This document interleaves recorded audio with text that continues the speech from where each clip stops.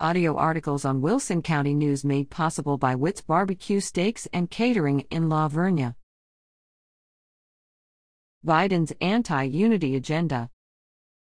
President Joe Biden focused on the theme of unity in his inaugural address. Today, on this January day, my whole soul is in this, bringing America together, uniting our people, and uniting our nation, he said. It sounds so nice.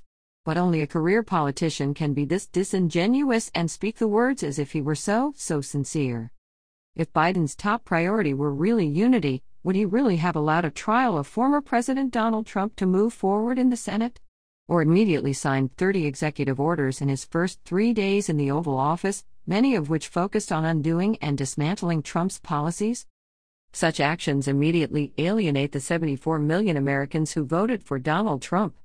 Appreciating that if you want to know what someone is about, pay attention to what they do, not what they say, it is obvious that Biden's concern is advancing the left-wing agenda of his party, not unity. On the other hand, there probably wouldn't be much difference with a Republican president. Republicans would be pushing for the president to advance their agenda. The game is to defeat the opposition, not unity. So, what about unity? Is unity something we should care about? After all, this is the United States of America, so named by the founders in 1776. 11 years later, in 1787, the Constitution was adopted, the preamble of which explains its purpose to form a more perfect union. The glue holding together what the founders called the United States is adherence to the principles upon which the country was founded.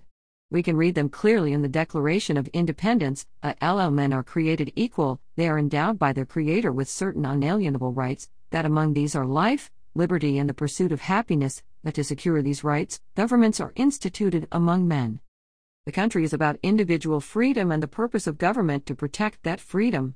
The Constitution was designed to define more clearly legitimate tasks of the federal government, and to keep government within those boundaries.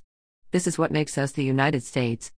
Unity broke down and led to civil war because one of the core principles, protecting the rights of all men, was violated by the presence of slavery.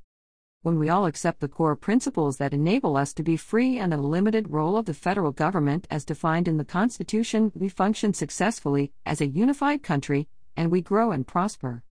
It means each of us respects the uniqueness and freedom of each of our neighbors. Reading through Joe Biden's laundry list of what he calls unity, we see a list of everything that pulls us apart. We can right wrongs.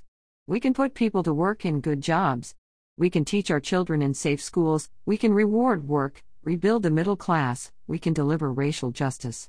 We can make America, once again, a leading force for good in the world. I would never rely on Joe Biden to define for me right and wrong, to decide how to create good jobs, or rebuild the middle class.